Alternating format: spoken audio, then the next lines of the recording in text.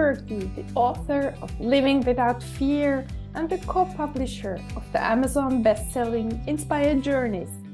Get in touch with me if you want to start living without fear. And please share this podcast with a friend who you know needs to hear this episode. Subscribe to my YouTube channel, write a short review, and rate it on your favorite podcast platform with a lot of stars if you enjoyed it.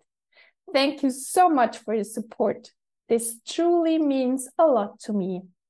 And today, I'd like to dedicate this episode to our younger self, who has been hurt so many times. This younger self who didn't feel seen, heard, and understood, and still doesn't even today. We can recognize this when we feel again pain in our daily life.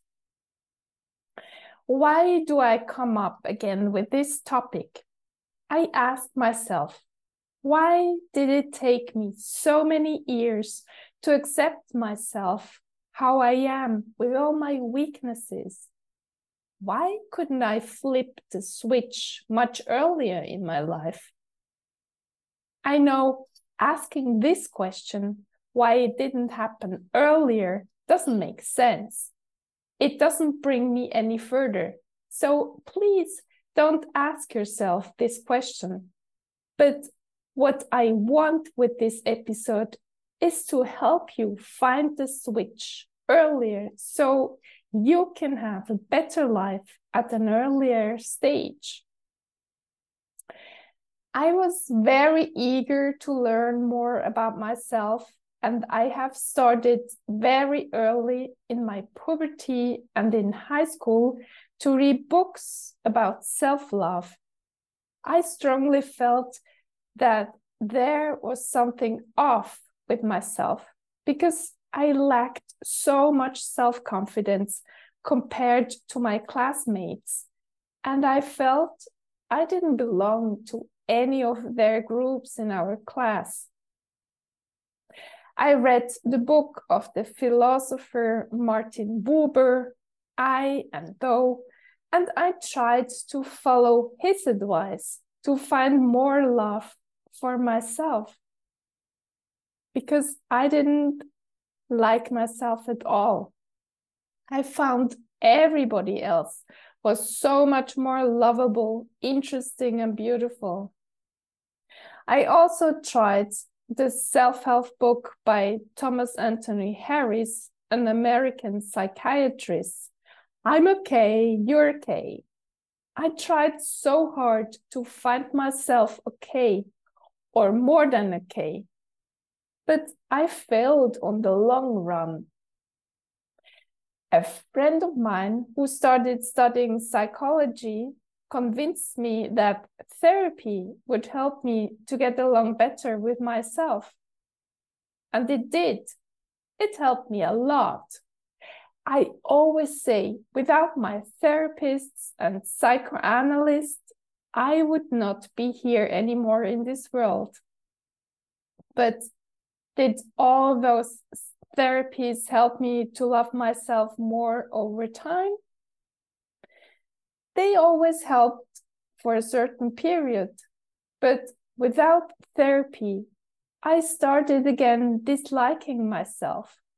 And what I realize now, what destroyed myself the most was this constant negative self-talk. Maybe you are also this person who is often in their head talking to yourself and not being good at feeling into your body. That's exactly how I was, and I'm still if I don't stop the negative voices in my head. And only a few years ago, I found the switch. I remember this moment so vividly. It was on a Monday, and I always have an evening rehearsal with my orchestra I play the violin with. I went there and stood at the heavy door to the building and saw one colleague entering with her instrument and not paying attention to me at all, as if she wouldn't know me for over 15 years. She didn't stop to wait a few seconds and hold the door open for me. No, she would enter as if I did not exist. In my earlier life, I always blamed myself if other people did not see me. I always thought something was wrong with me. I'm the reason why they don't treat me nicely. But that particular Monday, I didn't blame myself anymore. I told myself how amazing I was. And this colleague's reaction didn't have anything to do with myself, but only with her. That has been a pivotal moment in my life. And when I kept on paying attention to what I was telling myself in my head, I discovered how I was constantly putting myself down in my daily life if something did not go as I would have expected, such as the example with the colleague from my orchestra. When I could stop this negative self-talk, I realized how much better I felt about myself. And I kept on doing this work.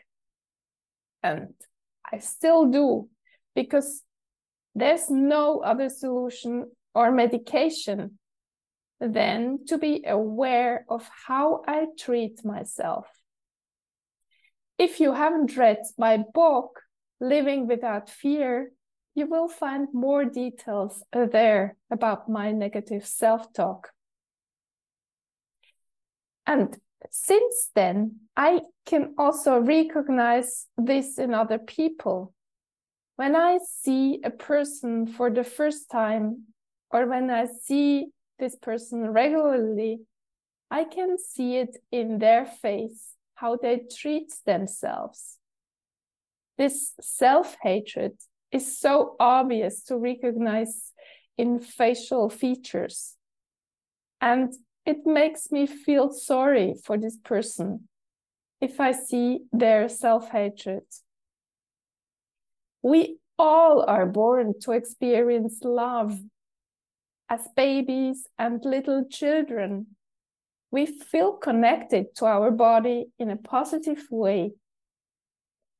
We don't ask ourselves yet, am I good enough? Do I deserve love? No, we play around and don't worry yet. And only recently, I realized that it had started very early at school, in my first school year, that I heard from my parents and my teacher, I'm not like the other children. I'm not intelligent, and that it wasn't clear if I will make it to learn at all something in life. My drama of not being good or good enough had started very early. Think of it. Maybe your drama also began long time ago. But please, this is not the end. You can start today to tell you positive things. That you are smart, that you're absolutely beautiful the way you are today, and that you deserve being loved by all the people around you. And if you lack of the self-confidence, if you think you're not good enough to be this positive person for yourself, you have to make this decision today. You don't want to listen anymore to those negative voices around you or in your head, because you are the only person who can stop the negative self-talk. Nobody else can do it for you, not your loved ones or not your therapist. And it's this work you have to start on your own, now and every day, again and again. And I'm not different than you. I need to do it as well. But I can assure you, it gets better and better by time. And I have an idea.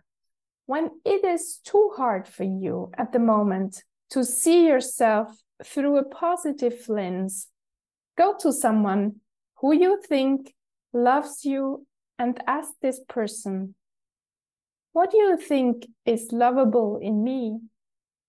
Can you give me 2 or 3 things you love?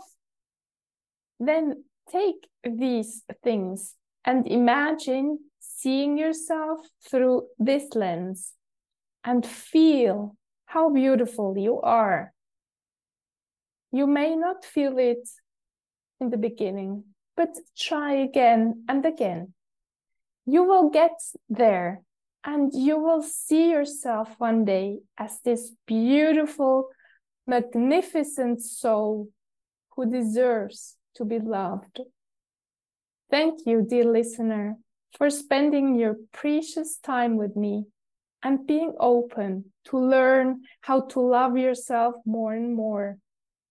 And I cannot repeat it enough. In case you feel worthless today and nobody seems to like you, I tell you, you're amazing. I love you. And you're a gift to everyone who crosses your path. And please tell yourself these sentences over and over again. Have an amazing day and talk to you next week.